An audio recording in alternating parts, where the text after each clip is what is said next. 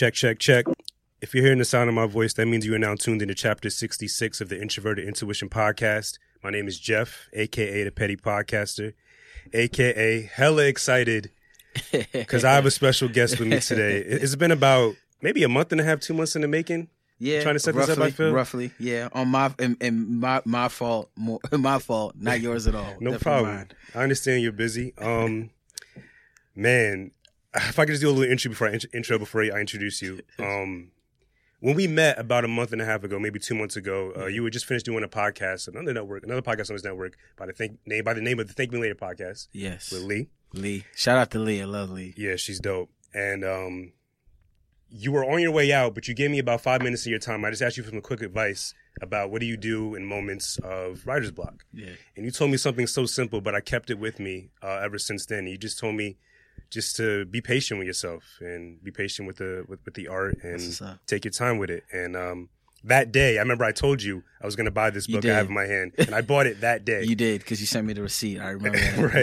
Right. And this book alone has really changed the trajectory of my life creatively and got me started on my own path writing. Come on, bro. Don't get me crying, man. And I just want to thank you first and foremost. Thank you for this book. Thank you for your art. Thank you for your time. Thank you, Jeff. Thank you, man. That means a lot, like a lot. So thank you. Of course. Thank you. Today I had with me Joel L. Daniels, creator, author, musician, father. What do you go by nowadays? You have many hats. Who are you today? Right now I'm cooling. But like, cool. Normally I think, because like, I used to struggle so much, man, with like the title of things. Because it was like at one season I was like a rapper. Then like one season I was really focused on like theater work. And then there's another season where it's like, maybe I'm just an essayist. And it's like, I'm a storyteller. Right. You know what I'm saying? So like the medium shifts sometimes depending on like whatever the season and the spirit calls me to do. But for lack of a better term, I'm a storyteller. Because like I feel like even as a father, I'm a storyteller. You know? This is my second time meeting you in person, but I feel like I already kind of know you a bit, following you on Twitter and reading your book. Like, I feel like I got into a nice clear view into your life a bit. But obviously, I want to get a clearer view after this interview today. Yeah, cool. I want to get into your book, want to get into your life. But before that, I want to know, how are you, sir? How has 2018 been for Joel L. Daniels? So, first of all, thank you for asking me that question, because I think asking that question with intention is really important when we're asking people, like, how are they in the space that they're holding, right? In the moment that you're asking it. Like, right now, I'm wonderful. It's been good to be able to say that because, and not a lot of people know this, but I feel like, and let me preface this by saying I don't put myself or my space or spirit above anybody else's. But I do recognize and I'm cognizant of the fact that my level of good, like when I say I'm good, that space normally operates a little higher than most people's general good because I'm just generally like enthused with life. 2018 has kind of been a shit show for the most part. I would tell people sometimes, and really until like the past 3 months, like I would tell people 2018 felt like because we can curse, right? Of course. Yeah, so it felt like a gang of Crips and Bloods that came together and whipped my ass. It was like that. Like that's what 2018 felt like for a large chunk of time. Like me kind of not being sure where I was going, what I was doing, what my process was, if I was really being intentional with the work that I wanted to do, and I quite frankly didn't know what work I was trying to do.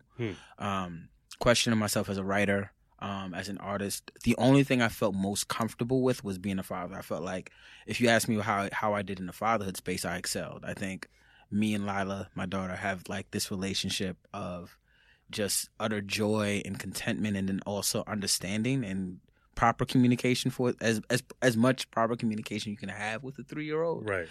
So like that's been the beacon of 2018. But really up until about literally 3 months ago, 2018 felt like a shit show, like a train wreck. That's literally insane because the same thing has happened to me. I mean, hopefully nothing tragic has happened to you. No. Nothing like that tragic has happened to me as well. But it's just up until about a few months ago, it's just been like the universe is like, okay, you had your fun. Let's put you to these tests and get you ready for the new year, you know? And yeah, absolutely. I've lived with like depression and anxiety a bit, and then not being without it throughout this entire year until a few months ago. It's been kind of strange, you know? Like in a weird way, I kind of feel comfortable that it's back because I was so used to it. I got you. If that makes sense. No, that makes absolute sense. Yeah.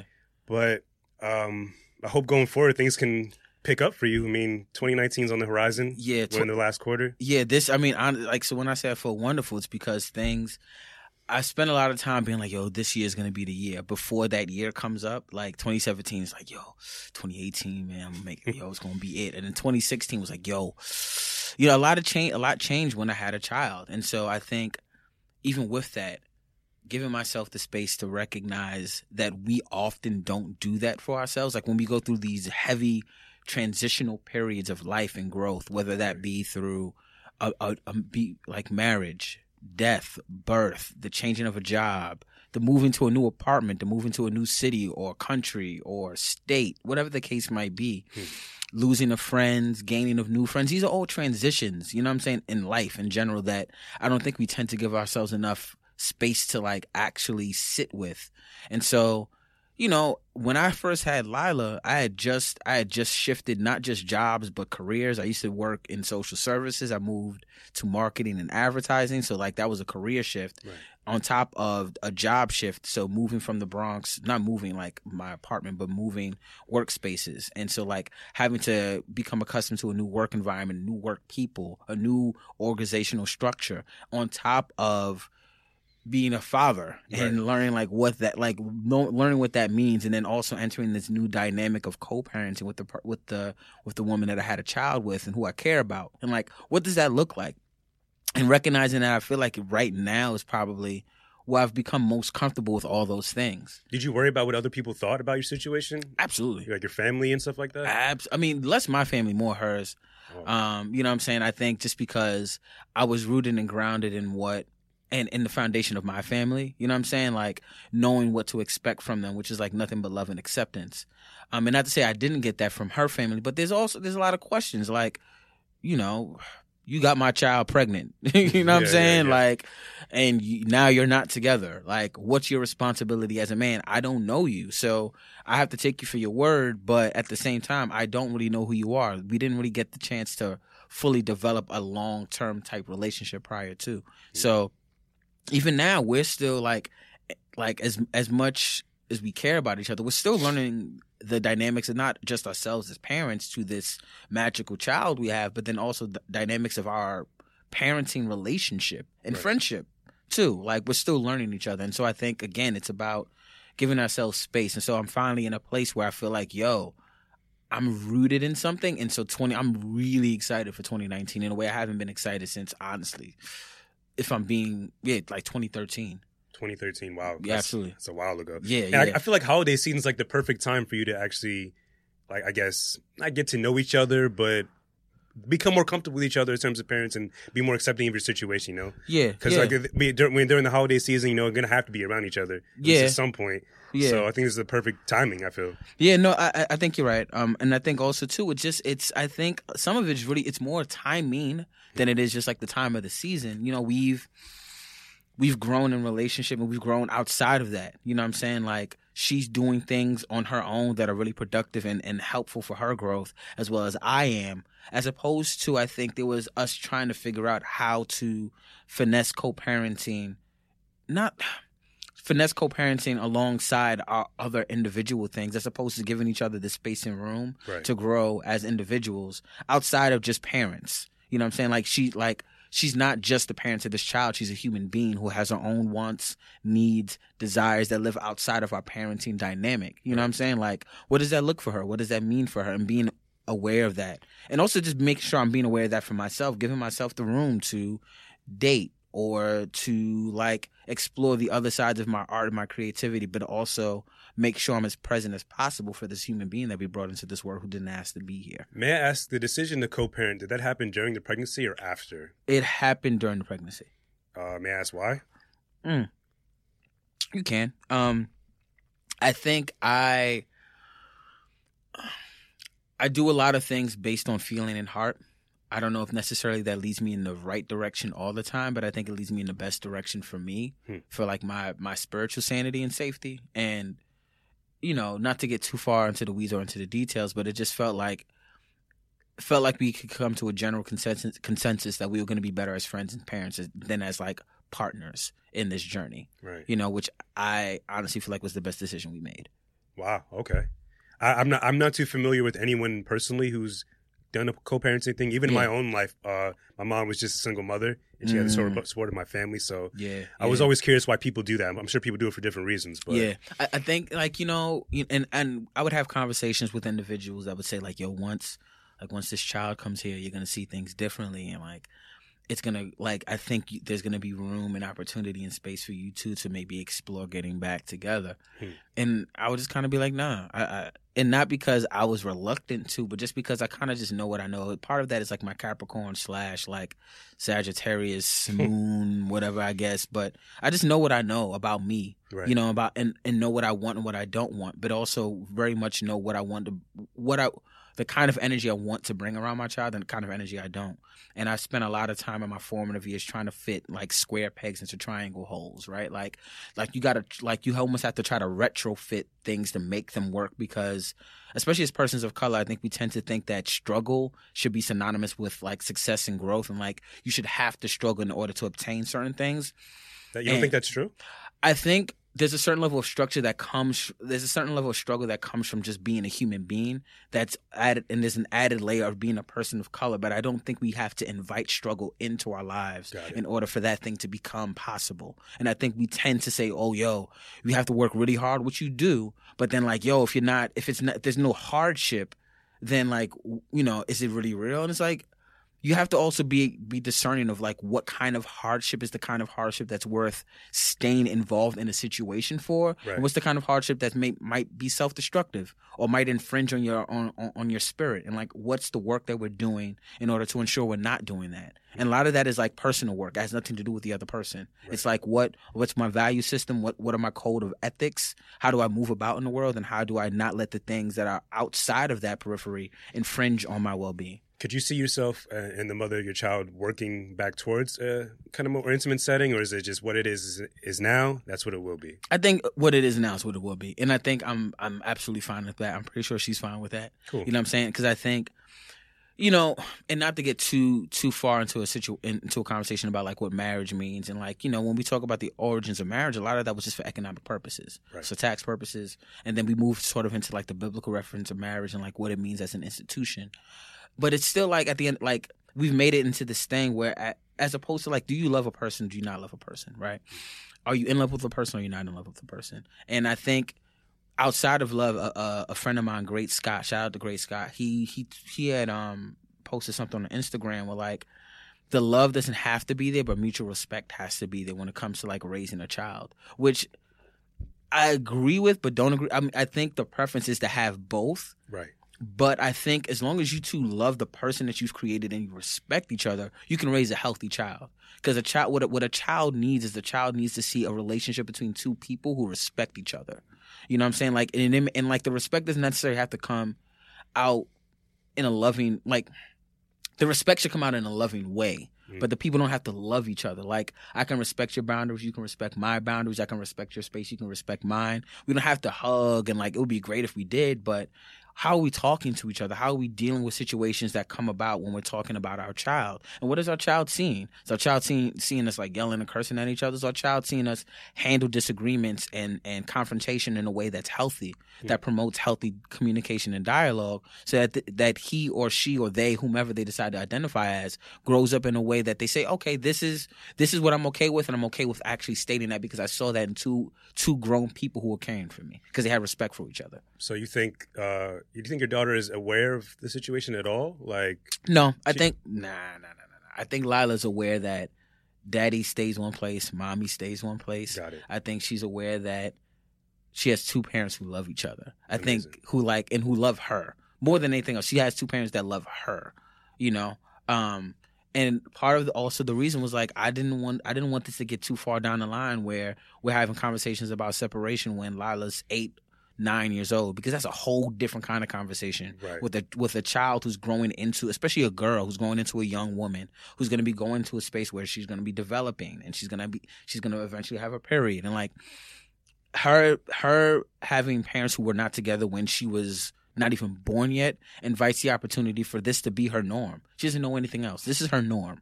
Her parents this is how we function, as opposed to like the waiting, angling, the potential for something else to happen. No, we can cut that. We can cut that off. So, like, I don't want to create any confusion for my child outside of the confusion that the world is already going to be giving her. Oh, man. The way you even, like, speak about your daughter, it gets me personally excited to hopefully have a child one day. I'm sitting here talking to my girl like, yo, you ready yet? Like, let's do it. Like, I read this nice book about things to say to my daughter. Like, let's do it. Don't do it. Don't do it yet. Don't do it yet, Jed. Like, I mean, Grant, I'm 30. I had Lila when I was 30. But, you know what I'm saying? Lila came to this world when I was 33 years of age. Right. And I'm gonna be 36, and like I didn't think I was gonna have a child, man. Like at all. Yeah, and I was fine with that because I love children. But it was like I got nieces, you know what I'm saying? I got grown nephews. I spent time like, especially my one of my older nephews, Justin. He's 18. I spent a lot of, like, changed that boy's diapers. Like, I was around for a lot of it, so I was like, yo, I'm good, I'm cool. Like, I'm cool with not, like, I would get baby fever sometimes. I would just see children, like, oh man, it'd be kind of cool. But I was also like, I don't want that kind of responsibility, because it is a responsibility, like everything. I imagine it's crazy, especially at first, like when they're first born and you're still struggling with knowing what to do, even figure out how to change a diaper probably has to be kind of crazy. Yeah, and then also figuring out a dynamic. Because, like, even if we were together, this is a new dynamic that you and your partner have to adjust to, because now there's another person who expects and needs things from you.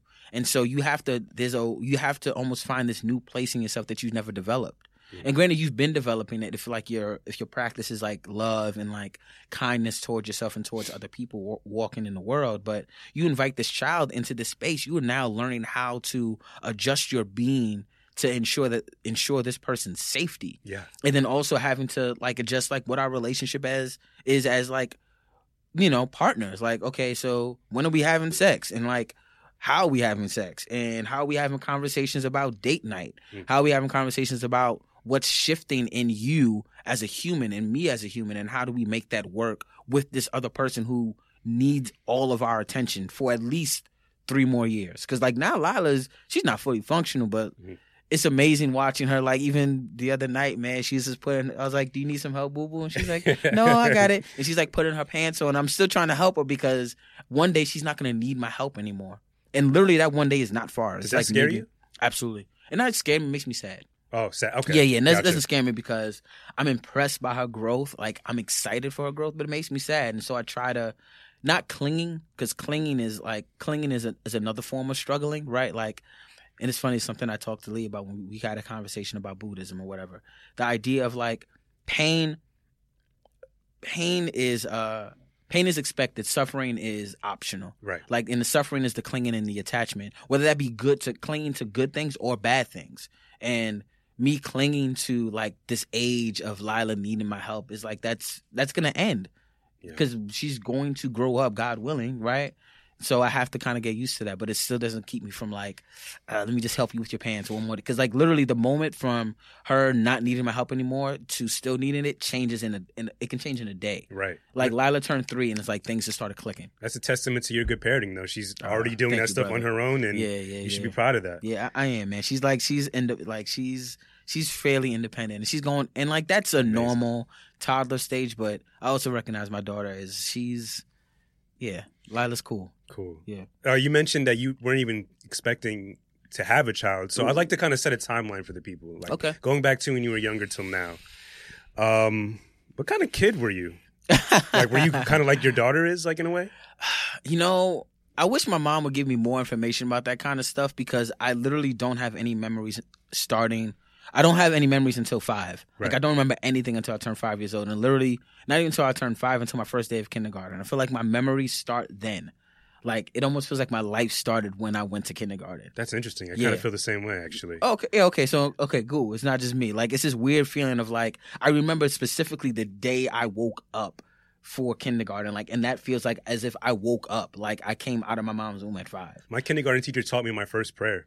I don't think she was supposed to do that, but that was my first time that's random. That's the first time I ever remember praying was to my kindergarten teacher. That's random. Like, so random. Were you in like a Catholic school or something? No, I don't even remember what it was. Like, but she was this redhead lady, and I don't remember her name, but yeah, we prayed before class started. I mean, that's kind of cool. That's also like, whoa, lady, you're infringing on. Maybe I don't want to pray, but that's really cool. It was the 90s. It's yeah, people didn't care. They're like, we're gonna do what you want to do. Right.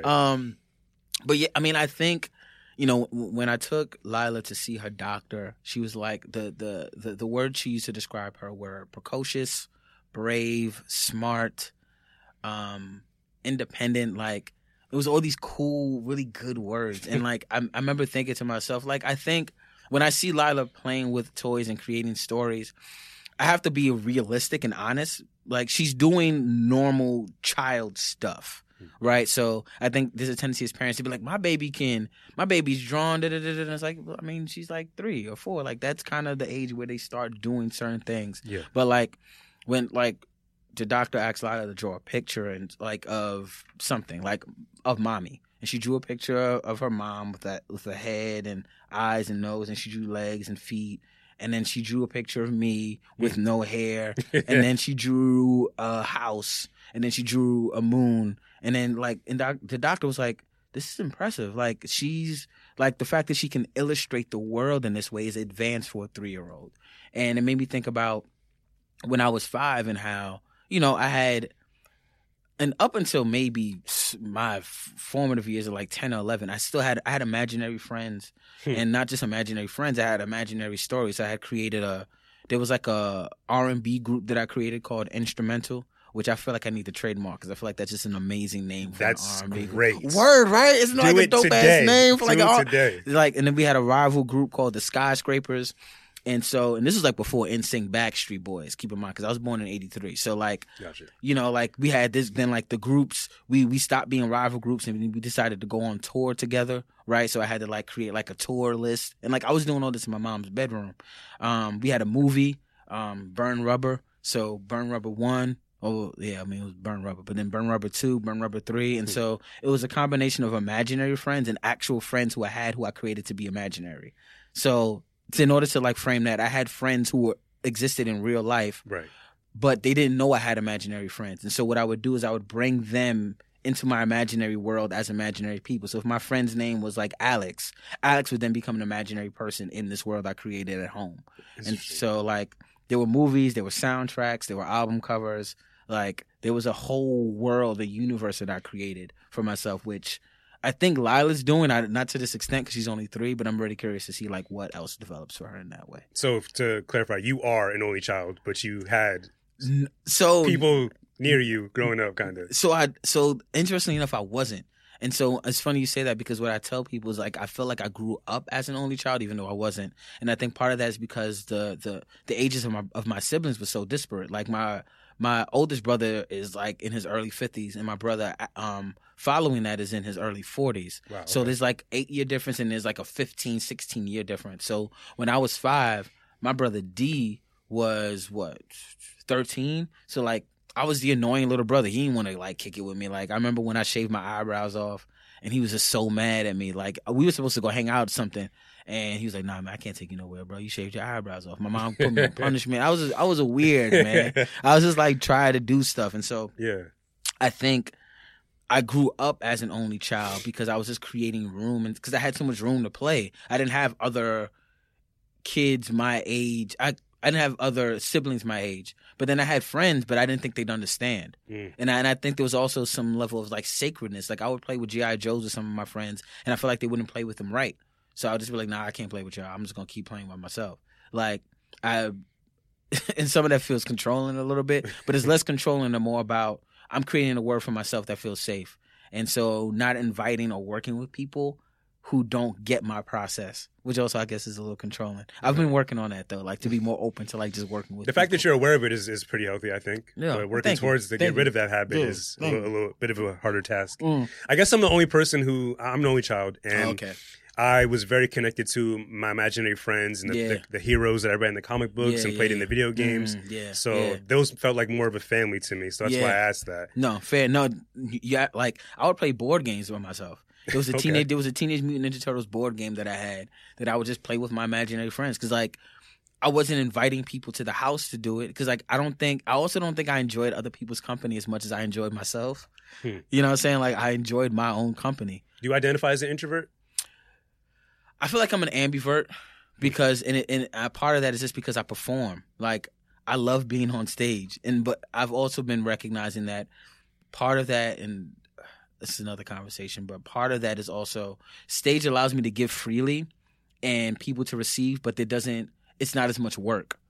Because what happens is when you're off stage with people, then you're not just communicating, but people are asking you questions, people are digging, like you're growing a relationship, and so it's easier to be on stage because I'm removed from that to a certain extent. So I'm not forced to be as close. I'm able to be as close as I want to be. I'm in control of that dynamic when I'm on stage. Like I give freely all of myself. Like performing is very much like a spiritual thing for me. But it's that, and I think that's why I'm most comfortable. Because it's like that I'm able to, like, people have a certain level of access, but not a lot. Right. You know, and I think that there's a level of comfort. Also, again, something I'm working through. I personally am like deep rooted in my introvertedness, and doing this show is like a kind of a healthy way to get me out of that. That's dope. Because I do enjoy meeting new people and connecting with more souls, but I don't know if it's necessarily a fear of meeting new people and being judged, but it's just like, I'm just comfortable being alone, you know? Yeah, and I think you know I think that's awesome. I think part of the work is like, you know, like even you doing this podcast, that's the work. I think that's dope because it's you putting yourself out there, putting yourself in a position where it's like, oh, how can I grow more? How can I challenge what I'm known to be? Like this label that we place on ourselves, you know, like I'm a father, I'm an ambivert, I'm a copywriter, I'm a this, I'm a that, I'm a third. And all these things change and shift. You know what I'm saying? Like, I'm a parent, or like God forbid, like, you know, if my child isn't here anymore, am I still a father? If I don't have a child, right. You know what I'm saying? Like if I lose all my siblings, or if I pass away, is my brother, you know what I'm saying? Like like we attach significance to these labels, which I think labels are important. Like if you walk into a bookstore and there were no labels, how would you find a book of poetry or biography? So there's some level of importance and some level of ego that needs to see things for what they are, so we can make appropriate decisions based on those things. But at the same time, it's like, I think there's a cushion that we have to be able to give ourselves to say, am I really this thing? Like, am I really an ambivert? Am I really an introvert? Or am I just a person being, right? I agree and I disagree. I feel like there's a negative connotation to the word introvert. And doing some self-reflection, I've realized that introvertedness has held me back from so much. Really? I feel like I could have met so many amazing people sooner or interacted with people more. And I just feel doing this...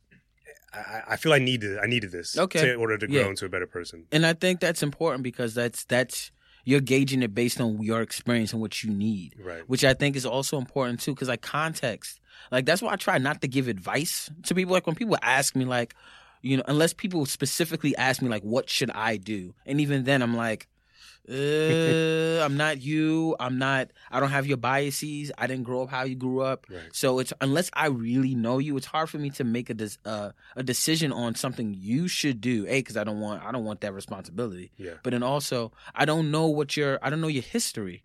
You know what I'm saying? Like if you went into a doctor's office and was just like, yo, why does my knee hurt? They're gonna have to know your backstory in order to like gather more information to make a sound decision. And I think we tend to like kind of just give off advice to people willy nilly, like, oh, you're an introvert, you should do this, and that, and the third. But no, the podcast worked for you, right? You know, as opposed to maybe that's not what somebody else needs. You know. Mm-hmm. So going back to your childhood a bit, you remember we started at 5. So did you get your first book around that time, or did you start writing around that time? Like, which came first? I probably had my first book first. I mean, because I was writing in school, of course, because we were learning how to write. Mm-hmm. But I don't think writing became serious until like first grade. But I remember my mom bringing me, I don't remember what age that was, but her bringing me like Teenage Mutant Ninja Turtle comic books. I used to draw Teenage Mutant Turtles. I used to draw them everywhere. Raphael. Who's your favorite? Raphael, by far. People always consider him like the best for some reason, but he's like the badass, like asshole kind of. Yeah, I think that's why. I always looked at Leo as like the best. He's the leader. He like whatever they do with really out him. Like, what do they do without him? So yeah, that's absolutely true. But I think part of that is the balance. Yeah. Like you need and I think. I think the Ninja Turtles, we're about to have an existential conversation about the Ninja Turtles. Let's do it. But even when I'm thinking about it, all 4 of them represent, I think, the sides of ourselves that we either embrace or deny. Right? Like my mom used to tell me all the time, like, be a leader, not a follower. And I would hear it and I understood what she meant because I knew who leaders were, but I didn't know how to put that into practice. I didn't know what that meant. Like, she would be like, follow, like, just lead or like do. I didn't know what that meant until very recently, honestly, where I've been able to feel like, okay, because I have tools now as a man, like, I know how to like move about in the world as a leader, at least for myself. Right. You know what I'm saying? Like what that definition is for me. But I think when you look at like the party animal, the asshole, the leader, and then the super smart guy, right? They all serve a purpose in the Ninja Turtles. And I think all those, like, we're all those things. Like, sometimes you're a leader, sometimes you're not. Sometimes you have to be, like, not the asshole, but you have to be the person that's a little more direct. Yeah. And sometimes it's okay to be the person that just wants to eat pizza and chill out, veg, and then, like, maybe you're a nerd. Maybe you like reading comic books and shit like that. I wonder if fatherhood shifted that for you, like, because you kind of had to step up and be in charge and take care, be a protector, be a provider. Do you think that might have been the shift and where you realized that? Yeah, I think it was partially that and like getting older, and not attribute that to getting older because some people age and still don't really grow up. Yeah, and I don't know what that is. I've been trying to figure that out, and I've kind of just let it go because I think it starts at home. I feel it does, but I think even then, like Jeff, like there are people who grow up in like homes that I feel like would cultivate that kind of experience, who still wind up in certain ways, and I think there's too many other things at play for us to make a sound decision about, like come to like a agreement about this thing, like genetics, upbringing, timing of birth, right? Like when were you born? Like what era were you born in? Community, environment, like school, like so many other things. And it's hard for me to pinpoint it. But I will say turning 30 and having like when I turned 30 in 2013, it was the culmination of a lot. I had just ended a 6-year relationship. I just put out a new project where I was going by my actual birth name and not like my rap name. So like that felt like a transition, right? It's like there were a lot of things that were happening in 2013, and then having Lila in 2015 was like, oh, okay, wow, like that was like another hefty transition. So I think those two things in tandem kind of led to me kind of embracing the idea of leadership and what that meant. It's amazing. I always like how you always bring it back to your daughter. You always give her the credit for like your progression. I love it. Yeah, I mean, she's deserving, man. Like, and I try not to put too much weight on her through our relationship because I think it's really easy to make your children like the end all be all. And like I've tried really hard not to be that person. Like I'm gonna pursue the fuck out of my dreams, and it's not going to hurt my child. If anything, it's gonna help her growth. And I wish more parents, and really I wish more moms had that opportunity, because I think as society we tend to not embrace women being able to live be their fullest selves without society saying like, without detractors being like, oh well, are you home parenting or are you like I think you can do both. I always remember there's this picture of this woman in Parliament who would bring her child to like all these meetings, and so like there's photos of her child progressively throughout the years, like being there with her mom. And like I think to me that's it. Like that's the dream. Like wanting to bring your child with you along through the process, so your child learns that, oh, okay, it's cool for me to have my life, but then also have people love me while I'm doing this thing. I believe that's like the fight right now for the Democrats in the House and all that stuff. I think they're trying to I don't know if Michigan has like a rule or a law, like letting these women bring their kids to work. And so many people are against it. I was just very strange out about that. It's just like, why? Like, I'm definitely not strange out about it. It's more convenient, I feel, at the end of the day, and safer. Absolutely. Yeah. I just don't understand like why people are so against women doing what the fuck they want. Do you not understand, Jeff? Though, or is it like you just feel like it's just stupid? Because I know it's stupid. I don't understand how something is that. Like people who genuinely walk out every day and believe these things that they believe and say these things that they say. I don't understand. I mean, I think, power, man, like power dynamics. Right. And I think when you are attached to ego, letting go of power is incredibly difficult, because the reframing and restructuring of power, especially if I'm attached to this power, then means I have to look at everything else that comes with it. So that means like if I'm attached to this power and I'm now losing quote unquote power, what else do I identify with? Like when you see white Republican men fighting abortion rights and fighting for the right for women to choose how to use their bodies, is because it changes the conversation, one, and it changes the dynamic of the relationship. Right. Because now what like if I can't control that, then what else can I not control?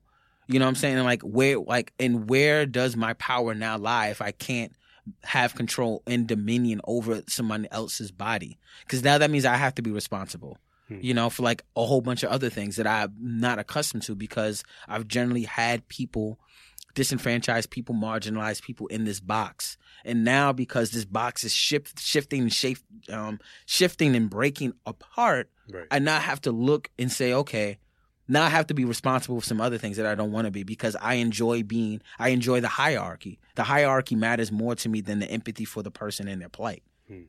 I think maybe, I don't know, do I need to gain some sort of power to understand power? No, because you're not living in the space of a person that's looking for power in order to have power over other people. Like, people who need that power are weak. You know what I'm saying? Because weakness, not like you're a frail person and I mean, some of it is just like you just a weak ass motherfucker. But other than that, it's like, you know, you look at a Trump, you look at a person who's not been told he can't have anything.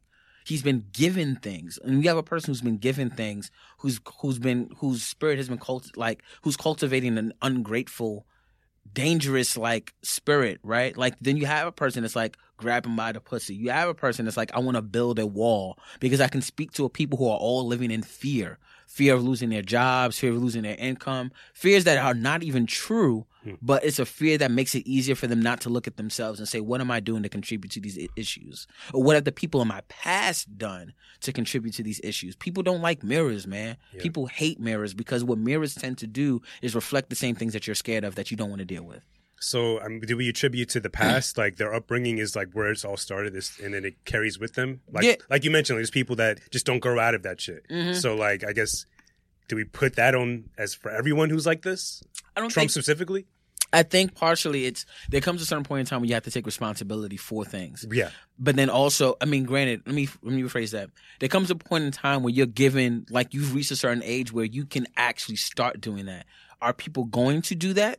If they don't have to, that's actually where, like, I forget Stokely Carmichael's exact quote, but when he was talking about Dr. King and nonviolence, he specifically was speaking to the idea of oppressors not having a heart. You know what I'm saying?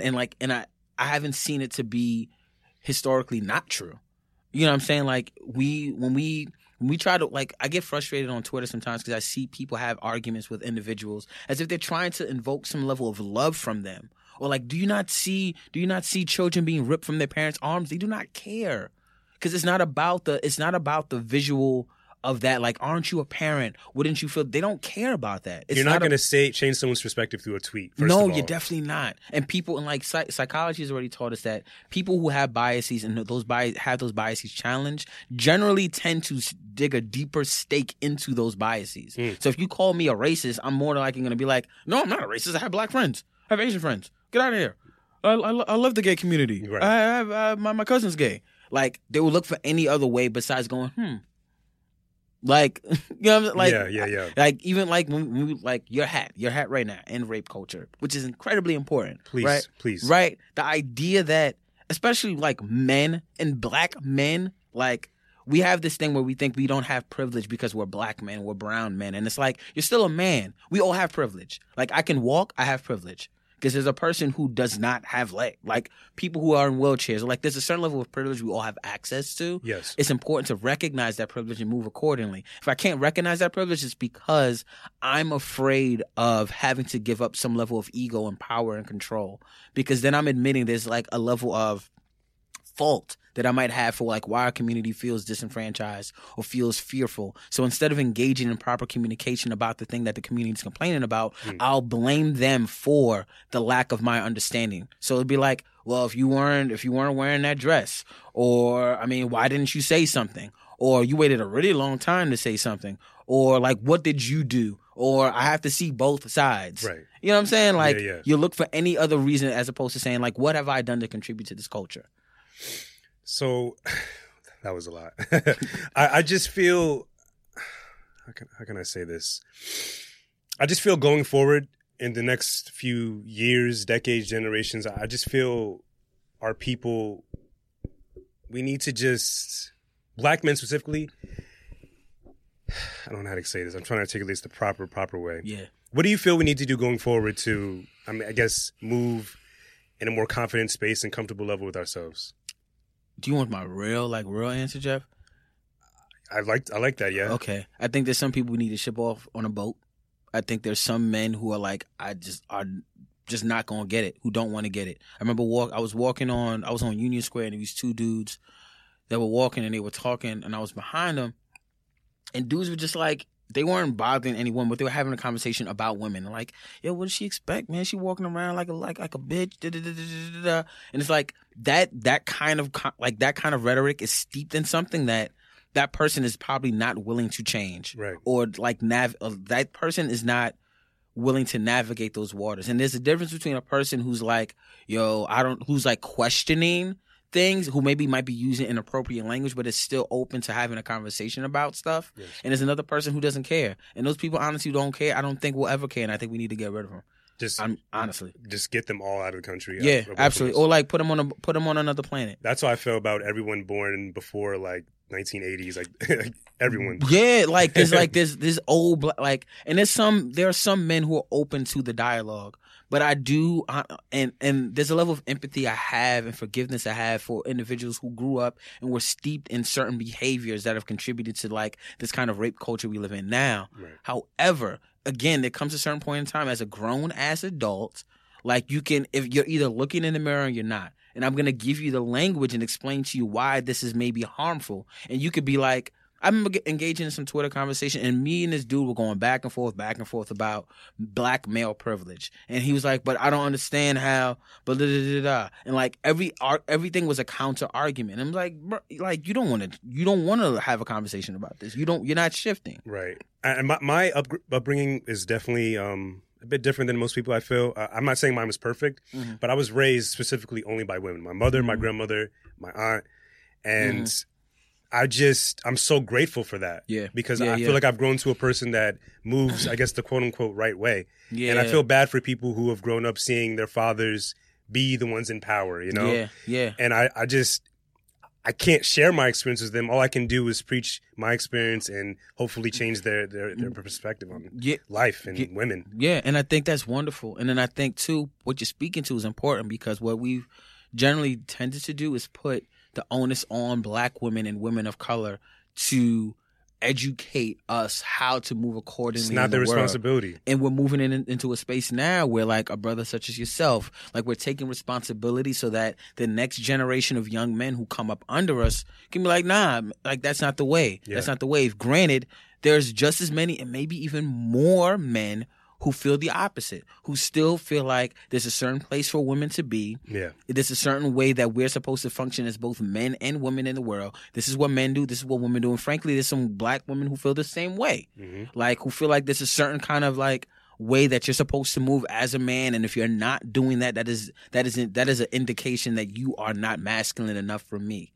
You know, and like, the community ain't ready to have that kind of conversation without people like tearing each other to shreds and like talking down to each other. Even if it gets to that point, it needs to happen, because we need these conversations to happen, and it's because we've gone too far. It's gone on too long, mm-hmm. the way things are, you know, and it's disgusting. And you said your point, like, you can't have that conversation on Twitter, man. There's not enough time. There's not enough time. You don't have enough characters. There's always going to be miscommunication as well. Yeah, you know what I'm saying? Like, yeah, and then what'll happen, even in like these town halls, man, I'll see, because there's so many layers to blackness and like the culture, and so you'll have motherfuckers who like talk over each other. There's like the elitist kind of individual who's like, I'm more awake than you are, and so I can't believe that you would say these things about women. And granted, absolutely like denounce that, but I think we miss the boat when we don't recognize there's a way to not chastise people. There's a way to check people with love. In respect, yeah, for sure. Because people, like, you can't expect speaking to a person condescendingly is going to invoke some sort of response that's going to create healthy dialogue. It just doesn't work that way. And what I would love for us to be able to do is, the same way we talk about spirit and like how we'd want people to talk to us in a relationship, is the same way we should approach everybody. Right. Because we are in relationship with everyone we communicate with. There's some level of kinship involved. And if we look at it from that lens, as opposed to this is this motherfucking stranger who I don't know, who I don't care about, I feel like that might make it a little easier for us to say, how can I be more empathetic?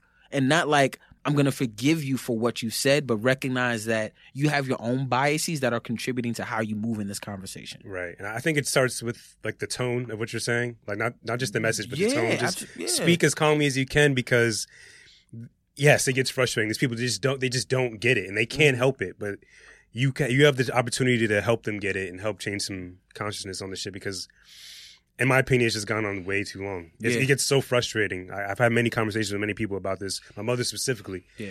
And it's just depressing. Honestly. It really is depressing. That's gone on this far and still going on. Yeah. Especially with the ones in charge, the ones in the politics, the politicians. I don't get it. You bring up a really good point, though, too. I think there's this, in order to be calm, you have to have some level of detachment from the conversation. And I'm also speaking from a place of privilege as a man, right? So, like, there hasn't been, like, the infringement of my freedoms has mainly come from, like, a white supremacist system, right? Not from, like, other persons of color. Sometimes, maybe, but not, like, generally speaking, no. As opposed to women, like, when, like, it's easier for me to have that detachment because the conversations we're having affect me indirectly. Right. Like, I'm not speaking to I was walking down the street and I got catcalled and this dude tried to grab my arm, and when I wouldn't respond, he's like, fuck you, bitch, in, like, the neighborhood I live in. You know what I'm saying? Like, there's a different kind of attachment to a feeling from that circumstance, so I can speak more freely to, like, you just be detached from it so you don't respond in this way that may incite or create more division. But that's kind of what's required, unfortunately. Like, a level of, I feel how I feel, but in order for me to appropriately engage, so maybe we can have some level of growth in this conversation, I have to be detached from the outcome, from the expectation, and from the, not necessarily from the feeling, but from the, what's the word I'm looking for? But, like, from the fire behind the feeling. Right. You know what I'm saying? Like, I can recognize the emotion without having an attachment to the emotion, if that makes any sense. No, I definitely understand that. And I would just say one last thing on this is just, like, if you want to really grow, if you notice these certain things in your behavior, just sit down, close your eyes, look in the mirror, whatever, and just self-reflect and think of all the things you've done in the past and try to work towards getting past those poisonous roots in your behavior, because you're not benefiting the planet at all. You're not benefiting the planet in any way in a positive way. Nah, not at all. Not at all. So I'd like to get into this book I have right in front of me. Cool. A book about things I will tell my daughter. Yes, sir. Man, where do we start? How did you start this? When did you start? Like, do you remember the first day you sat down and wrote the first page? I mean, I'll say no, because the book is it's like the culmination of, like, 2 or 3 years of work. And so, from the birth of your child, and kind of. So, like, I'll give you the rundown. So, I had known that I wanted to write a book. I was working with an agent around 2015, I guess you would say. Okay. Like 2015, 2016. It's in 2018 now, right? And the book came out in 2017. So, actually, I'm completely wrong. So, on and off, like, I've been sending query letters to agents since 2015. Wow. And not really getting a response. And granted, it wasn't this book. It was just, like, an ideas for certain manuscripts that I had floating in my head. And I started working somewhat with an agent in 2017. I was kind of getting really excited about it. She disappeared.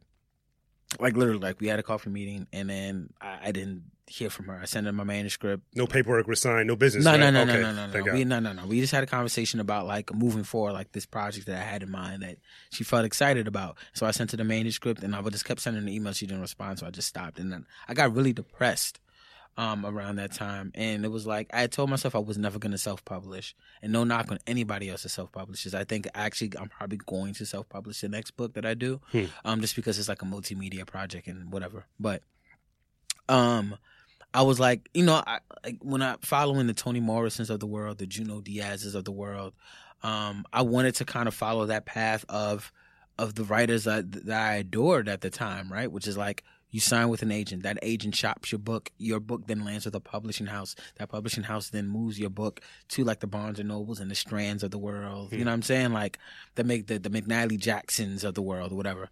And once the agent fell through, it was like, okay, listen, I feel like God is telling me, like, I need to do this thing. Like, I need to put out a book. And if I don't do this thing, I'm denying my blessing and he's going to take it from me in some way, shape, or form. Like, that's what I felt like the calling was. Right. And so I was like, fuck it, I'm just going to self-publish. And so when I said I was going to do that, I was like, okay, what's the easiest way I can compile work that I've already have and I've written that would make sense? And so what I decided about, the reason the book is titled A Book About Things I Will Tell My Daughter is essentially, it gives me the gravitas to, like, put any kind of poem that I want in there as long as it deals with me, my daughter, like really me and my daughter. Yeah. You know what I'm saying? Like, because it's like, I wanted this book to be a tutorial of like art for her. So like I could talk about race, I could talk about gender, I could talk about whatever I wanted to through that lens. And so I felt like the title gave me that, and like the theme gave me that room and freedom. So I was pulling poems that were like spoke to like three different parts. My life before Lila, my life when I found out I was going to have Lila, and my life after Lila was born. Right. So like the flow of the book is essentially that. It's like, this is how your daddy grew up in the Bronx. Oh wow, I'm having a child. This is nerve-wracking. Oh, now these are the lessons that I want you to have growing up as an Afro-Latina in this world. And so it allowed me to like pull from essays, it allowed me to pull poems, it allowed me to it was a good healthy mix. Like there's a listicle in there that I threw in, like that's also kind of like a poem. Yeah. So the idea of wanting to create a story arc in that way. And so literally I started compiling that work in, let's say, April. I'm still kind of depressed when I'm gonna put this book out. Once I started doing that, Bottle Cap Press followed me on Twitter, then subsequently unfollowed me. And Bottle Cap Press is the book, is the publishing company that's put out both of these books so far. Yeah. And unfollowed me maybe like 2 weeks later. And I was like, oh man, am I tweeting too much? And granted, I didn't know Bottle Cap at the time. I just knew like they were a publishing house. And I was like, this is interesting. I wonder why they're following me. And then Craig, who's the owner of Bottle Cap, followed me after Bottle Cap unfollowed me. And I was like, okay, fuck it. This must be a sign of something. Yeah. So when Craig followed me that day, I hit him up that night when I got home. I was like, I'm going to send you a manuscript of my art, just so you know. He's like, looking forward to it. So I've made the final edits that I needed to make for the manuscript. And granted, so we're looking at maybe like August at this point in time, over the summer of 2017. Right. I send Craig the manuscript like around like a little bit after midnight. I go to sleep. I wake up to an email. Craig is like, I love this manuscript. We would love for Bottle Cap to publish this book. I signed the contract that night. And then I think I put up an Instagram post that same night saying like, this is what I've been working on, y'all. The book is coming out, blah, blah, blah, blah, blah. All that to say, like, you know, I recognize that you just have to follow the calling and be patient with it. You know, like once you accept acceptance plays a big role in that. Like once I let go of the idea of what the thing was supposed to be, the thing that I thought I wanted came. You know what I'm saying? So okay. Yeah. I was like, man, I gave up on the idea of not wanting to self-publish and said I'm going to. And it felt like when I decided to do that, God, universe, whoever was like, okay, thank you. I'm glad that you were able to let go of that thing for you to be able to get this thing. You know, and I think a lot of what we do in Spirit is like letting go of things so we can open up the door for better things to come. I definitely want to ask some questions about self-publishing because I'm working on doing that myself for my own book that I want to release next year. Sweet. And I also want to get into a few pages specifically in the book that resonate with me. But I also have a question. Do you actually write or do you type out like when you work on these things? I mean, it's a mix of both. Like now more than anything, honestly, I use my phone a lot. Like I'll just throw something in notes. Even when I'm writing poems on Instagram, I'm writing on Instagram. Like I'm literally like anything that you've ever read or anybody's ever read has been like in process. Like I'm writing. Sometimes I'll post a poem and then like I'll go back in 3 minutes later and add 3 lines. And sometimes I wish people would go back. I don't think people do, but like I'll edit. I'll like take a line out. I'll throw a new line in. I'll throw a new word in. Like all my art is like work in progress. Right. But like normally it's me typing on my phone and going, okay, publish. I'm typing on my laptop currently, and I tried writing a chapter, writing out with pen and paper. Yeah. My handwriting got worse. I'm not sure if just typing so much does that to you, but I think everyone should just go back and write something and just see how their handwriting is. You're absolutely right. Because like if it's a muscle, if you're not using, but I think writing is so important. Like I still write. Like even though when I'm taking notes, like that means something. Like I think it contributes to the process. There's a certain way our brains process things when we're writing as opposed to typing. Right. You know, so even if it's just a mix of the two, is healthy. So I have a few pages specifically. Page one line on page 1 specifically resonate with me. Okay. You said the ghetto has saved me more than Jesus. I suppose. Yeah. How so? I feel like the ghetto is labeled as this dangerous place to white America, but you're telling me it saved you. Yeah, the ghetto is beautiful, man. I think I've learned how to move about in the world, and when we look at what's happening in the culture now, that's everything that's taken from everything from the hood that we've labeled hood has become the thing. You know what I'm saying? When you look on a runway and they're wearing Durags, you know what I'm saying? Like that's hood. You know what I'm saying? Like as much as we've taken so much from these places and spaces that we've deemed less than, you know what I'm saying? Yes.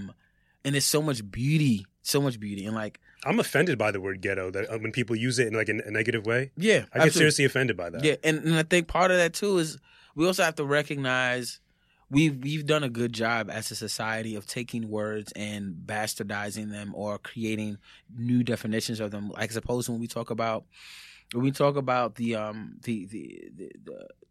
the Holocaust, right? And we talk about Jewish communities lived in ghettos. Like that's not we've taken the word and we've created a dirtier version of it. Right. In order, and let me not say dirtier, but we've created a version of it that's indicative of a certain kind of person, you know, like you acting ghetto or whatever, and like, you know, there's just so much beauty in it, and like so for me, I've learned how to live as a human being through the ghetto far more than like religion has taught me. And you feel it? Oh, so you personally feel? Do you believe? Are you religious at all? I'm more spiritual than religious, I would say, and I feel like sometimes that's a little cliche, but like I have love and appreciation for all religions and faith. Right. So like, you know, whether it's Christianity, Catholicism, Judaism, Islam, Buddhism, whatever. But for me, the spiritual journey has been more about like, how does my heart work and how does my heart function? Right. And then taking bits and pieces from all those religions that I feel like speak to me. Like even like when we talk about Judaism, like there's a certain level of like sitting Shiva, right? Like the idea that a person passes and for for this amount of days, like we cover mirrors and we wear black. I think that's such an appreciation for the passing of a person that I think is beautiful. Yeah. And like, I don't know if I would ever do that, but there's such a profound respect that I have for that it for me, it's like important to acknowledge the beauty of a lot of the things that happen within these religions and faiths. I understand and accept the religion's existence. I have a lot of questions, just like everybody else, but I appreciate their existence. They help a lot of people believe in something. Mm-hmm. So agree. But I personally am spiritual as well. Yeah. So page 24 into 25, at the bottom of page 24, so going to 25, it says, "I'm that dad, the one who would check his watch at 5 o'clock on the dot because that's just when you said you'd be home." That comes off a bit overbearing, a bit. He said, "I'm okay with that being overbearing because I need all the minutes I have in the world to be had with you." Yeah. You're comfortable being overbearing and protective and like that? I think overprotective, some would say? I mean, I think it's, I mean, granted, that was written when like Lila was, goodness, I don't even know if Lila was even, like Lila's just new to this world. And so I think part of that is like wanting to be a part of that experience with her. Where now it's like different because Lila doesn't also need that. I think there was a point in time where I was very nervous about my relationship with my child because Lila was learning who people were, like who her father was and like identifying those people. So if someone is spending more time with my child than I am and that person is a man, like granted, she can call me her father, but who is that person to her? Like the title doesn't matter as much as the energy that's being given to the relationship. Yes. And so for me, it was important to make sure like as much time as I could squeeze in with her, I was going to. Outside of, and like there was a point in time where I just wasn't doing as much work. And I think that time was needed in order for me to make sure I cultivated the kind of relationship I have now with her. I think I'm going to be that dad through and through until adulthood because I'm just so protective of him. Even my mom. Like, my mom's out too late. I'm like, where are you? Like, I'm just calling all the time. So I don't think there's anything wrong with that. No, yeah. I just, I know I'm going to be that crazy dad. Yeah. I have that feeling. Yeah, and like, I feel like what I'm recognizing more is like, I'm just enjoying the fluidity of her and I's relationship. And so part of that is just like, I think I'm less crazy now, and I probably think I'm gonna probably be lesser. Like, you know, I used to think I was gonna be maybe that dad, like that comical dad that's like, like, you know, like in Bad Boys 2, right, when you have like Martin and Will fake staging like the crazy uncle who's going to basically like rape this boy, right, to keep him away from the daughter. And it's like, nah, man, I don't want to create that kind of level of fear. I just want her to be like happy with the decision she makes, whether that's with a man or woman. Amazing. You know what I'm saying? Like, and so like that's work for me though, because it's scary because men out here doing all types of crazy shit, but she may not even be into men. I don't know. You know what I'm saying? I just want to be open to the experience for her. Right. Page 28. I will not be mad if you run from it. Home will always be here waiting for you. You would it be okay with her just running from home? Like, well, I think home's always going to be here. Yeah, but like, I'm not making fun of the line. No, or anything. no. I was just confused like, where your mind was at doing that. Yeah, it was more like the esoteric idea of like what home represents. Like when I talk about home a lot, I talk about home from like the heart space more than it is like a physical manifestation of a space. And so home for me is like the comfort that Lila gets from knowing that her father loves her immensely. And so home means like even if you stray from the things that I feel like I've given you or taught you, like there's still going to be love here for you to come back to, you know. And I think that's really important. That was really important for me to like to make sure that I'm continuing to create space for her to like try things, to do things that maybe live outside of the space, the conversations that we've had. You know what I'm saying? Like, I don't know what's going to happen to my child. Like, we create all these wonderful environments and we say all these things and we do these things. But I don't know if Lila's going to get caught up in the wrong crowd or do the thing. Like, I can give her all the love in the world, but I can't control what happens when she leaves these doors. Right. And so part of that, though, is to create a space for her to, like, even if she goes outside and does some old crazy stuff, that there's still going to be love here for her when she decides to come back. Absolutely. I'm going to do, like, one more page because I really want people to buy this book. Thank you, brother. Like I mentioned in the very beginning, this book, it really set me on the path to start my own book. And I want to actually present the concept to you later on and get your opinion on it. Last page 67, my favorite page in the book, actually. I named the moon once. I named it 1,000 different things, and no name came as close to God as you. Yeah. Wow. that really, we read that page. Man, how did you, was that off the cuff? Like, did you freestyle that? Like, I don't want to. Yeah, it was. I remember putting that phone. I remember typing that in my notes because like sometimes like Lila would just do stuff, and I feel like I'll say that poem probably came from a conversation we were having about the moon. Like so, Lila, like our conversations are now like it's just normal. Like the sun wakes up, it goes to sleep. The moon wakes up, it goes to sleep. That's how we describe the change from day to night, and. You know, it's steeped in that, and it's also steeped in something I speak to a lot, which is I've been given the responsibility to teach Lila. So what that means is I can tell Lila whatever the fuck I want to tell her, and she's gonna believe it. Right. Like if I told Lila that this microphone was a spaceship, like from the time she was 1 year old, she would think that this was a spaceship, and so she would go to school, and people would be like, "Look at a spaceship." She'd be like, "That's not a spaceship." She'd be like, "This is a spaceship." She'd point to a microphone. Like So, like, it's a responsibility for me to create this world of safety, of love for her. And so, like, part of that poem is also, like, the naming of things, like how we name things, you know what I'm saying? And recognizing that my daughter is godly. I think there's a God in all of us, but I think in order to access that, we have to give ourselves the room and freedom to be whomever we want to be. And so, for me, she's the God, she's the moon, she's all these things that are all forever encompassing because I think her possibilities are limitless. So I think that's where that poem is steeped in. And like even going back to like prior to starting this book or any of your works in general, do you search for inspiration or do you just let it come to you? Because I found in my process of writing my book, I'm not drawing inspiration from anyone else but like myself. And I'm giving myself my own motivation to write each day. So I was curious if you have a similar process to that. Do you draw forms of inspiration from media, television, film? Or just life? I think I'm of the thought that we're all inspired by something. You know what I'm saying? Like if you have eyes and you have ears and you have your senses, then I think it's hard. It's hard to not be. I think there's one thing to have like a specific kinds of work inspiring the work you're doing. And then there's another, like I recognize there's this girl in my high school. There was a girl in my high school writing class with Miss Stahl, 10th grade, Anastasia. Anastasia was also a drama student.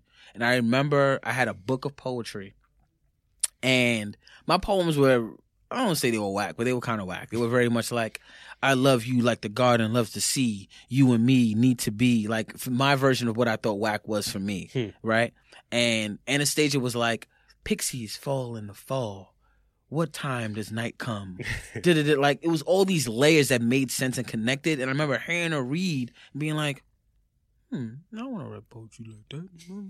How did I do that? Yeah. And granted, I wasn't, and I didn't, but like I started slamming, and like so I do slam competitions, like so that was another way for me to approach the writing. But all those things that I like, I feel like there's a poem in there maybe where I mention Cosby, or I can't remember, but like even the first poem in this book, it's like it starts with patois, like that like, you know what I'm saying, like it's the way that we speak to each other, like in Caribbean islands, like that comes from something, you know. And like, granted, I'm not sitting down right next to my mom who's West Indian, like, and asking her to help me, but it's everything that I've taken in from my experience has allowed me to then create this like this food. Like, I feel like the art is food. And so like there's different ingredients that I'm pulling from. I'm pulling from media. I'm pulling from sports. I'm pulling from love. I'm pulling from like anatomy, science. Whatever I've learned is being thrown into the pot to make the art. Interesting. And I guess you mentioned when you were, before this book started, you were depressed, or was during the process of the book you were during depressed? During the process. So it's fair to say you have a history of mental illness, I guess, in a way, depression, anxiety. How do you deal with those moments, those waves of darkness? My therapist had always told me that you treat negative thoughts like clouds, right? You recognize them for what they are, then you let them pass. Because they're essentially going to pass, because all things pass. Now, whether that passing happens in a week, a day, a month, I think part of my experience has been learning to give myself room to feel the things. Because we spend a lot of time as a society and as a community running from the things, because the running feels easier, which is not. Like, because the things catch up to you, you know what I'm saying, in some way, shape, or form, whether it be in the relationships we hold. And I didn't want Lila having to deal with any of my shit. And so a lot of my writing, especially like my essays, like when I write about suicidal ideation or depression or sexual trauma, I don't want any of my shit infringing on her growth. And so it's like, how do I deal with my shit directly in confrontation? Like Lauryn Hill said something in her Unplugged CD, like we thought the road to healing was like through like denial and running, and it's not. It's through confrontation. Yeah. It's like confronting the things we're scared about, the things that we're fearful of, and using that as a catalyst. Now, granted, we're not always in the space to appropriately do that, and so part of the discernment, and like also potentially seeking therapy and help, and maybe that's through psychotropic medications, whatever you need that's going to be healthy, that's not going to infringe on other person's safety, you should do that. Yeah. But what I recognized was that I needed to process whatever was happening with me. And then the spaces and the times that I wasn't healthy enough to do that, I had to kind of sit with why, like the truth of where this was coming from, and recognizing that maybe this depression is going to last for 4 days. And that's not necessarily saying that I'm going to be okay with this depressive state, but recognizing that it's here, right? And it's presenting itself as such. And so what am I going to do with it? You know, like sometimes we try to do things. Sometimes you don't have to do things. Sometimes you just need to sit with the thing that's here and wait for it to pass. Yeah. You know what I'm saying? Because all things pass. Nothing stays as is. I saw an interview on YouTube. You called a suicide hotline. You got to press to that point where you went to commit suicide. Was that an easy decision to make? Like, because I feel, for me personally, it took me so long to invest in therapy, and I shout out to Talkspace because I think it's so convenient because you don't have to go and sit somewhere. You can just do it on your phone. Yeah. It took me so long because I was so prideful of my space, and I just am protective. I didn't want to let anybody in. I feel like I could just deal with it on my own. Yeah. And it took me a long time to really, my girlfriend kind of encouraged me to do it. So I wonder, was that easy call for you to make? No, not necessarily. It was especially because when I made the call, I was going to pick Lila up from daycare. So it was scary, and part of it was like I made the call because I felt like I couldn't check myself in to a psych ward, because like if I do that, I'm not gonna be able to pick Lila up, and like I don't, like there are things that have to happen as a parent. And I didn't feel like there was space enough at that time for me to be able to do that without there being some level of conflict. And so making a call was difficult, but it was also me being able to recognize that I was in a space that I needed help immediately, and having to take my health and put that at the forefront of what needed to happen. And so like that's when it became a little easier, like because I was on the bus before I made the call, and I had to get off the bus. I was hot, like my body felt like hot, and so like I felt like I was going to either harm myself or harm other people, and so I needed to do something in order to prevent that. I feel as human beings, we're all searching for escapes from that darkness, and just and find the way steps around it so you don't get that. Yeah. For me, this podcast, one of the reasons I started this podcast is because during those moments of depression, podcasts for me were escapes from that. So I wanted to naturally make my own platform and kind of, I guess, be another domino in the line and continue that trend, and hopefully I can be an escape for other people. I wonder, is writing also like that for you? Absolutely.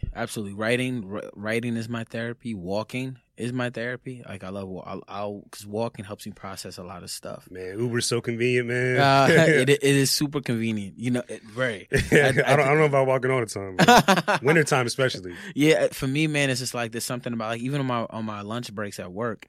If I can squeeze in like 5 or 10 minutes, I leave my phone always. When I go on lunch, like whether it be for 5 minutes, 10 minutes, 15 minutes, just because like I don't want the distraction. So like I want to be able to like hear the sounds of the street and people and like just kind of be a part of the city, as opposed to detach from it, which I think we tend to do a lot. Like we'll be on a train and like just not paying attention to things. And I think there's so much inspiration and so much life that happens, especially here in New York, that I wish we would embrace more of. And that doesn't mean we have to engage with it, but it does mean that we're keeping a mindful eye and watchful eye to it. So like, but like writing, so like I do some of my best writing on the train sometimes. And walking kind of helps process some stuff. And then sometimes after a walk, maybe I'll have an idea for a thing. But yeah, those are definitely two releases for me. What fuels you more, music or writing? Because I actually tried to find some of your music. You don't go by your actual name on a lot of your stuff. Yeah, it's like, so like right now, so like part of the reason why I created my website, like mydaughtermayhave.com, was because I just needed a platform to have all the things that I do live somewhere. Like I needed a website, not social media just wasn't going to be the thing, because it was like, yeah, to your point, like I make music and I write and whatever. I think because even when I think writing probably feeds me more because it's more accessible.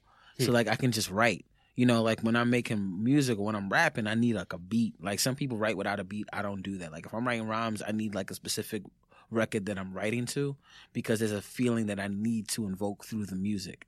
And so like I need to write a hook and I need to write a bridge maybe, and there needs to be 16 bars here. Like so there's a very specific process for me, as opposed to like when I'm writing, whether it be an essay or whether it be a poem, especially poetry, it's very like stream of consciousness. Unless I'm deciding to write unless I'm deciding to write in like pentameter or like erasure or whatever other forms of poetry that people want to do. So writing is just like the easy thing. Like that's why I started writing essays, because it got to the point where it felt like the music wasn't encapsulating the fullness of the emotion I was feeling about having a child. And it was like, what does this look like? And I couldn't do that in 16 bars and a hook.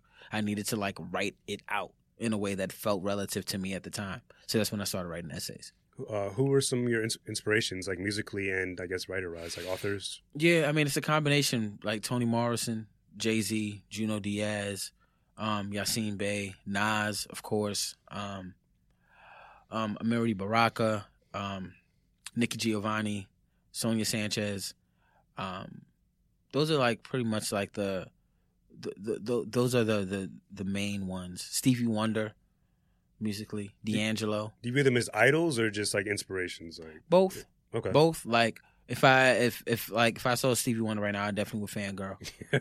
I respect it. Yeah, that's how I feel about Jay. Yeah, like if I saw Hov right now, like I wouldn't like get Michael Jackson like crying like fans, like, you know, people be passing I might cry if I saw Jay, man. I ain't gonna hold you. I might cry, man. His music. I'm not mad at that. I'm not mad at that at all, man. Man, I've lived with his music for fucking my entire life, literally. Yeah, same. So it's like there's a very emotional attachment to like Hov, especially as his growth as a man and as an artist, like as a businessman. I think I love his story. So like meeting him would definitely be like when I meet him, I'm putting it out there. Hey. So when I meet him, like, Jay, if you're listening, you probably not, but if somehow you are, you're another fan who wants to meet you. Word, man. Do some work. Yeah.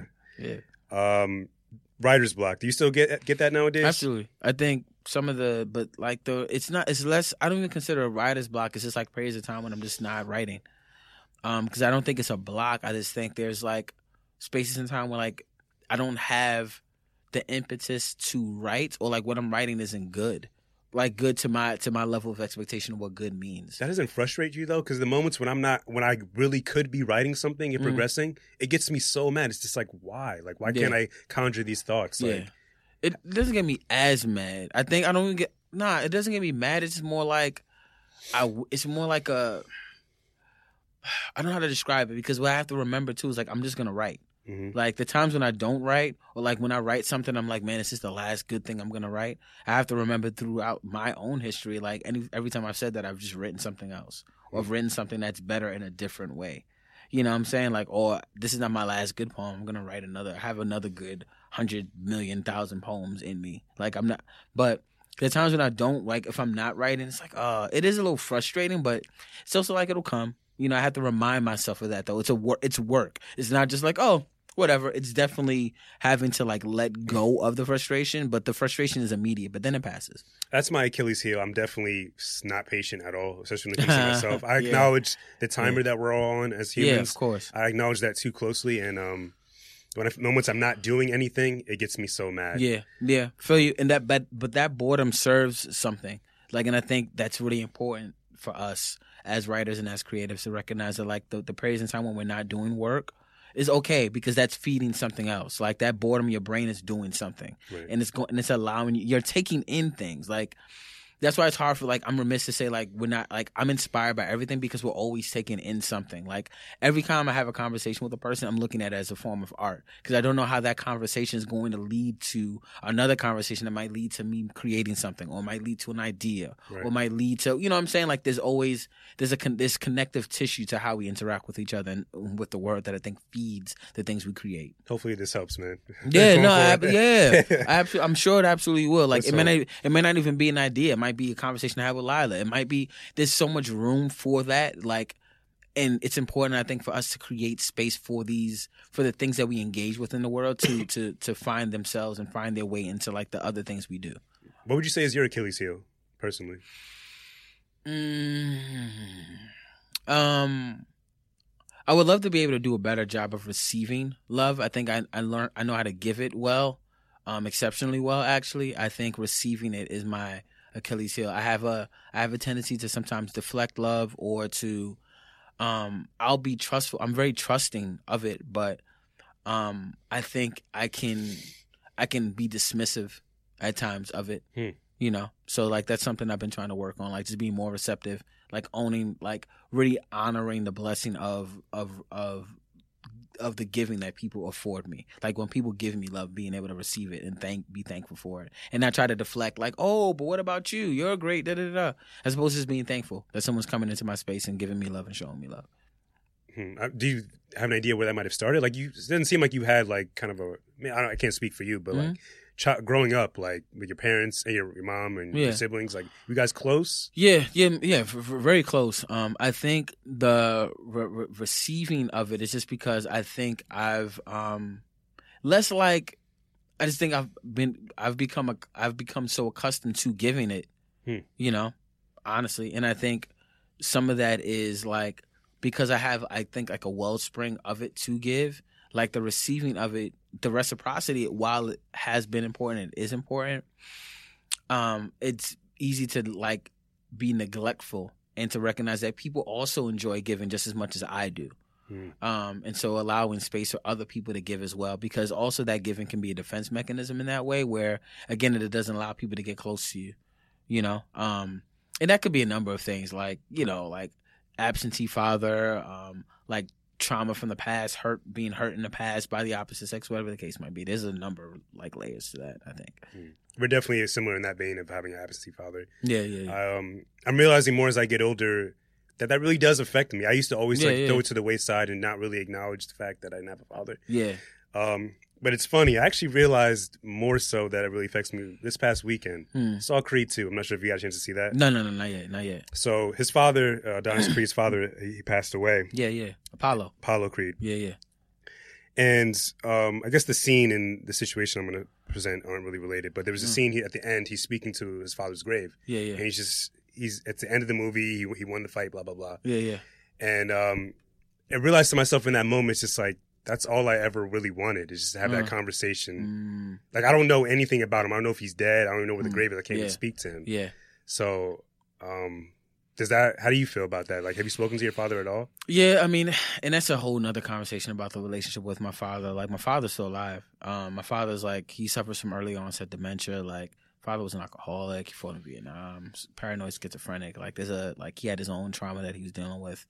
I saw my father actually last year. It was the first time I'd seen him in like over 8 years.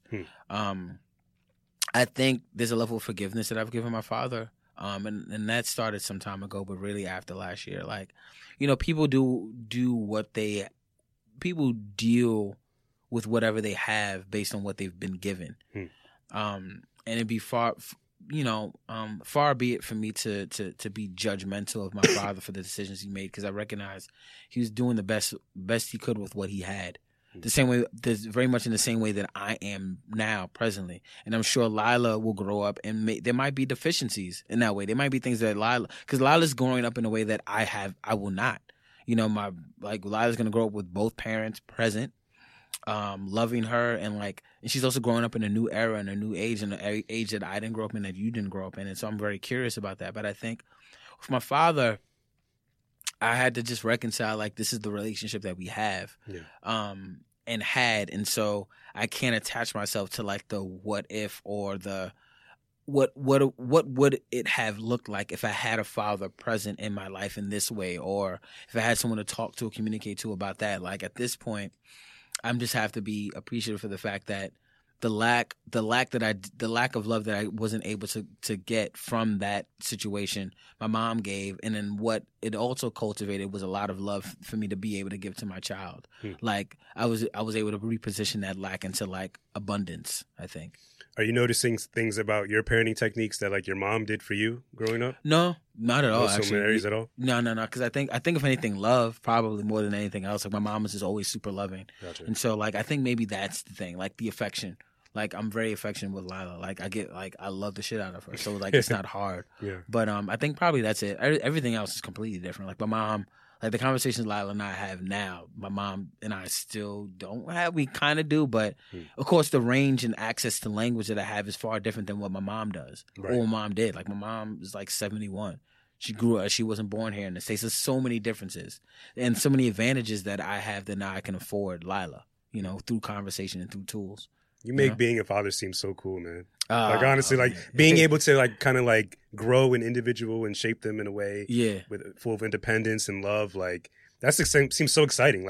Yeah, it is. It seems really exciting and exhausting, but yeah, incredibly exhausting, hard as fuck, and hard not because of Lila, but just hard because of the adjustment that our spirits and our physical have to do in order to accommodate this person. Yeah, I'm not you're not going out every night. You're not things change dramatically, and then also how you respond to the world changes in a good way. I think Lila's giving me a level of discernment that I needed.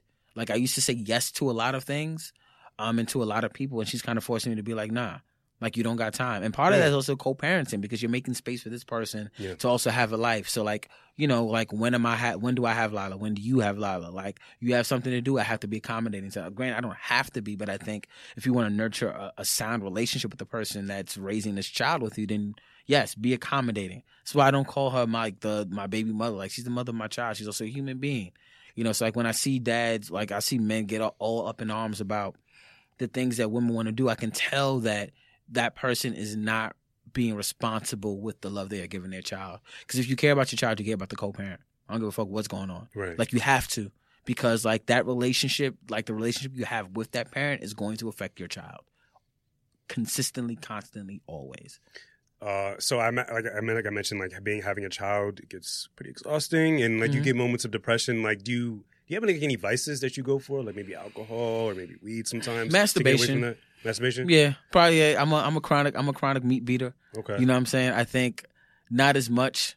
I have to like, and I don't know if that's a vice per se, because it doesn't keep me from like functioning. I think vices are the things that we go to, like sometimes can be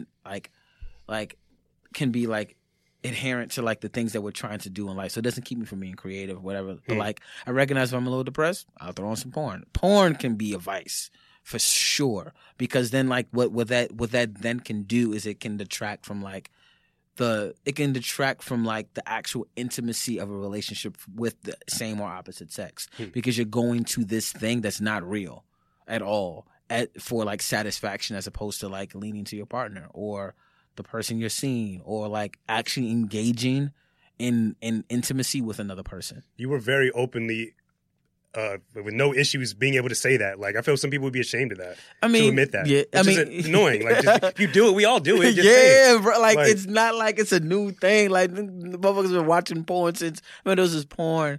I stole.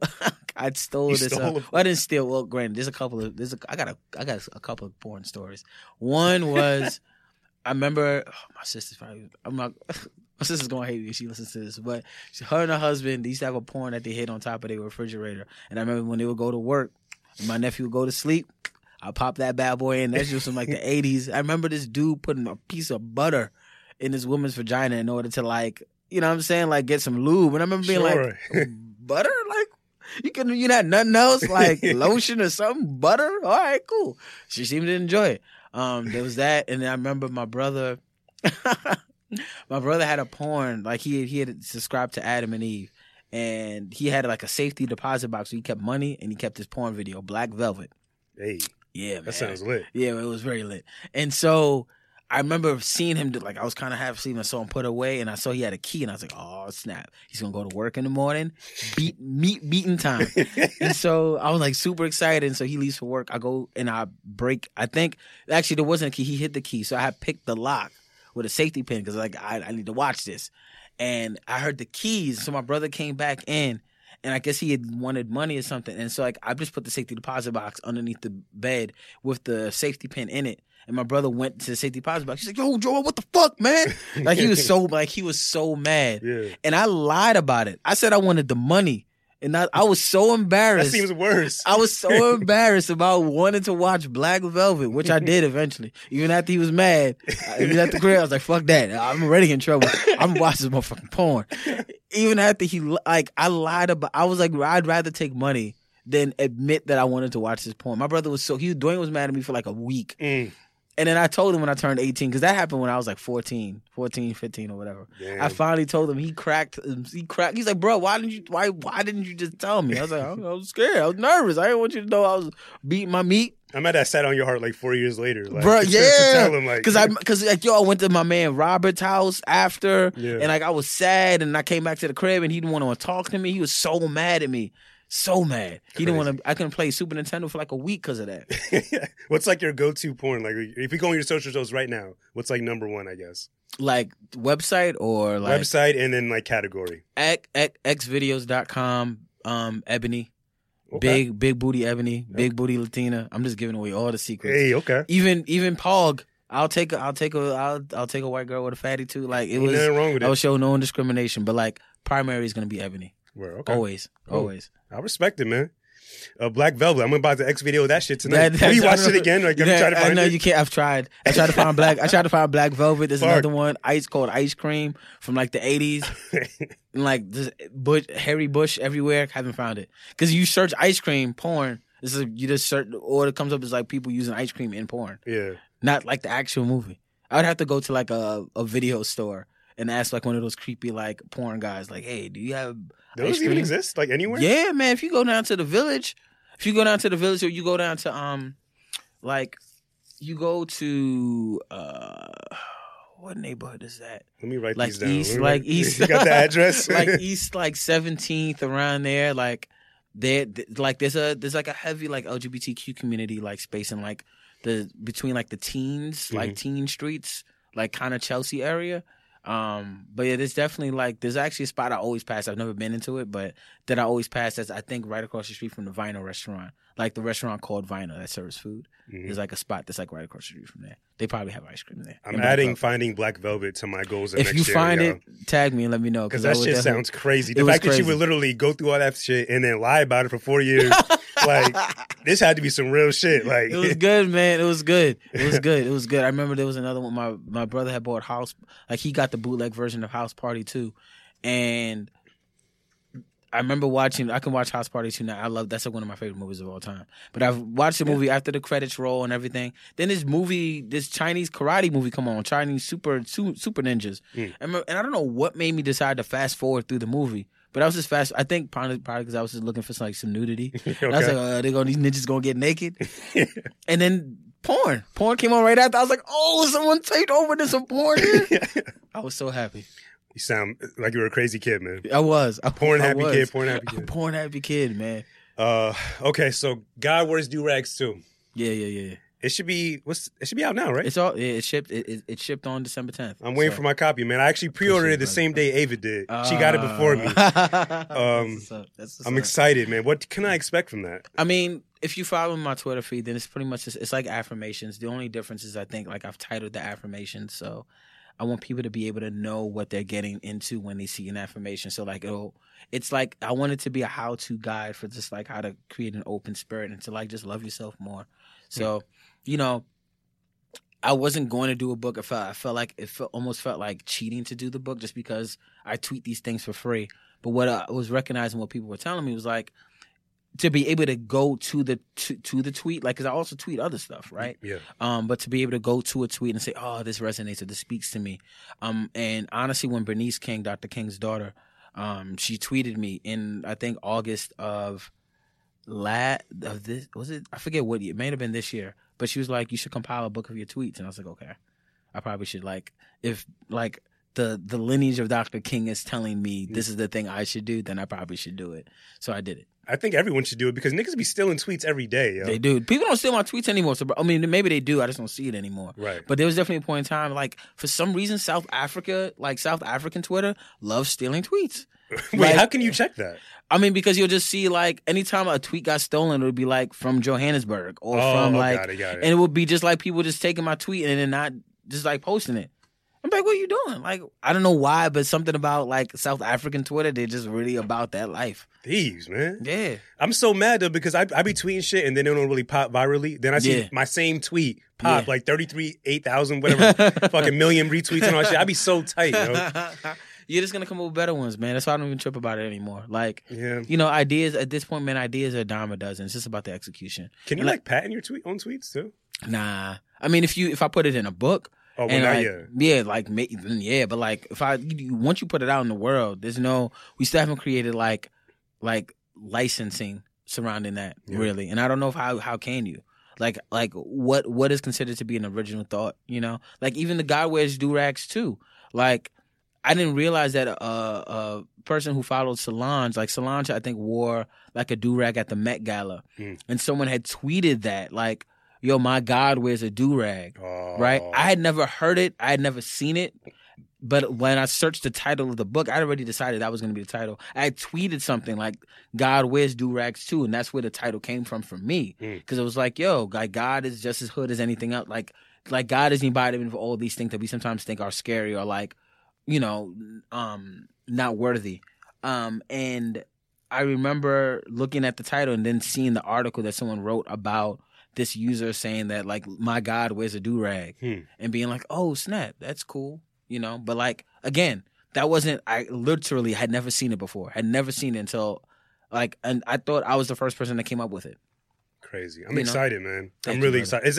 Can you tell me, how many pages is it? Can you it's like about the same amount. Like actually less, maybe like 65, 70. Okay. It's like about, I think maybe about 50 or so affirmations. And again, each is titled. So it's like when blank, whenever you need to blank, or when your blank feels whatever. Like it's, I wanted people to have like a course of action for like whatever they were going through. I'm still on my third way through this bad boy, so like I'm gonna go through that, finish this up, and then go to that next. Yeah. What's next? What's coming up in 2019? Any goals? Any New Year's resolutions or whatever? More work, and creating a bigger, broader platform for myself. More collaboration. There's a one-man show I'm working on. There's some like more podcast interview stuff coming up.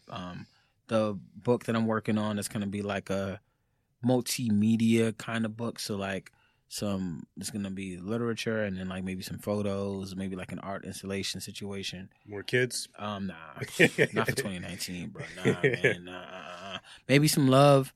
The primary focus though is like to just kind of, I want to be everywhere, fam. Honestly, I want to be everywhere. Like I'm not everywhere yet. Like people know me socially, but like I want to be the person that people know. Like, and I want to make a shit ton of money. I want to change the world, honestly.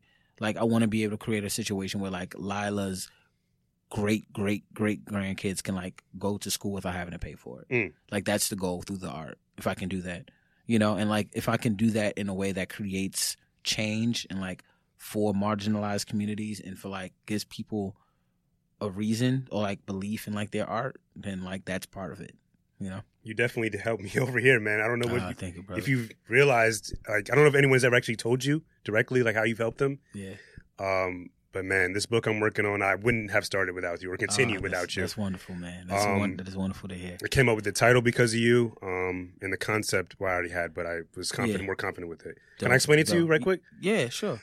I'm calling it a personal dictionary, right? Okay. So each chapter is a word, and it'll have the actual definition, my definition, and then below that, it'll have my experiences of that word, like love, faith, anxiety. Okay. How do you feel about that? I dig that. So, like, the explanation is essentially going to be you, like, maybe in, like, verse or, like, essay form, like, explaining, like, or, like, a paragraph, like, whatever. It's going to be, because it's not going to be, you're going to give the word the definition, then your definition of that word, and then your experience with that word.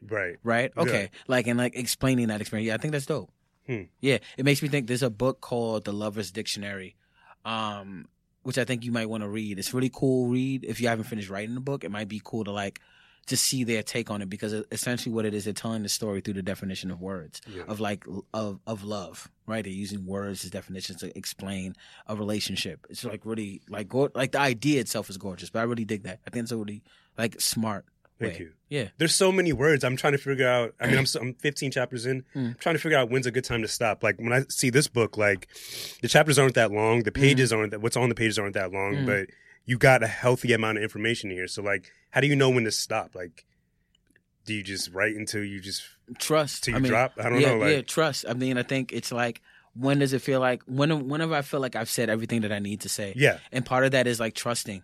And like, that's hard for me to explain to that, because that's very, like, that's kind of up in the sky when I say that. It's like, it's an intuitive feeling of, if I'm doing the practice and I'm doing the work, then I kind of trust and know that I've said everything that I've needed to say. Like when I ended the book the way that I ended the book, it felt like that was a good way to encapsulate everything that I was trying to say about my child. And so like I just trusted that, because you can always keep writing. Yeah. But like, have I said enough that's conveyed the message that I'm trying to get across to the audience and for myself? Because you can just write another book. That's very true. Okay. Cool. I'm just gonna keep trying until I feel like I'm done. Yeah. And then like and then you can look through it and then say, okay, maybe there's stuff that I want to take out, there's stuff that I want to keep. Like, does this tell the story that I'm trying to tell to the audience? And like, if I said everything that I wanted to say in this space right now, because again, you can just write another book. Like if because then like, are you repeating things, or like, have you said everything from all the angles that you think you can cover it right now? And maybe you never will, but then like sometimes it just gets to the point where you're like, okay, this is it. This feels good. I feel like I'm saying what I need to say. It's funny, you don't like giving advice, but I feel that was the best advice I could actually receive. Well, I mean, because you asked me a question. Yeah, you know what I'm saying. So like, if you ask, I'm gonna give it. But like, as far as like, I really don't like what should I do is like, I can tell you what I did. You know what I'm saying, and then hopefully that helps. So you couldn't possibly give any advice for any single fathers who might be listening right now? One piece of advice, one thing you learned, maybe? Yeah, I mean, the one thing that I learned from me was to keep your focus and attention on your child, man. You know what I'm saying? And like, in respect and love for your co-parent, like empathy. At the end of the day, empathy can essentially change how our hearts are wired. Like if you're taking yourself out of the equation and being like, how does this person feel? You know what I'm saying? Like I put Lala's mom through her own version of hell, you know what I'm saying, while she was pregnant. Part of that's just because I didn't do a good enough job, I think, of being honest about where I was after we broke up, like what I was doing outside of our co-parenting relationship. And then I just wasn't being more empathetic to like what needed to happen for her. Like as a woman, a young woman, a young Latina, like growing up in the Bronx and like being pregnant and having a child, like what did that mean? Like I had to be open to that experience for her. So like just be open and be empathetic to like whatever people are going through, because that affords you more space to be loving. Word. Yeah. One last question, then we out. Yeah. We have this segment. We got Rap It. Well, we were done. Shit. You want to shout out your shit when we get out of here? My daughternmayhave.com. Find me at JOEL, aka MAG, Twitter, Instagram, all that other good stuff. Thank you, Jeff. I appreciate it, home. Thank you for coming, man. I really appreciated your energy and your time, and hopefully you can come back one day. Yeah, man. Because I still have more questions, but fuck. Yeah. All good, man. All good. Thank you, man. Thank you for listening, everybody.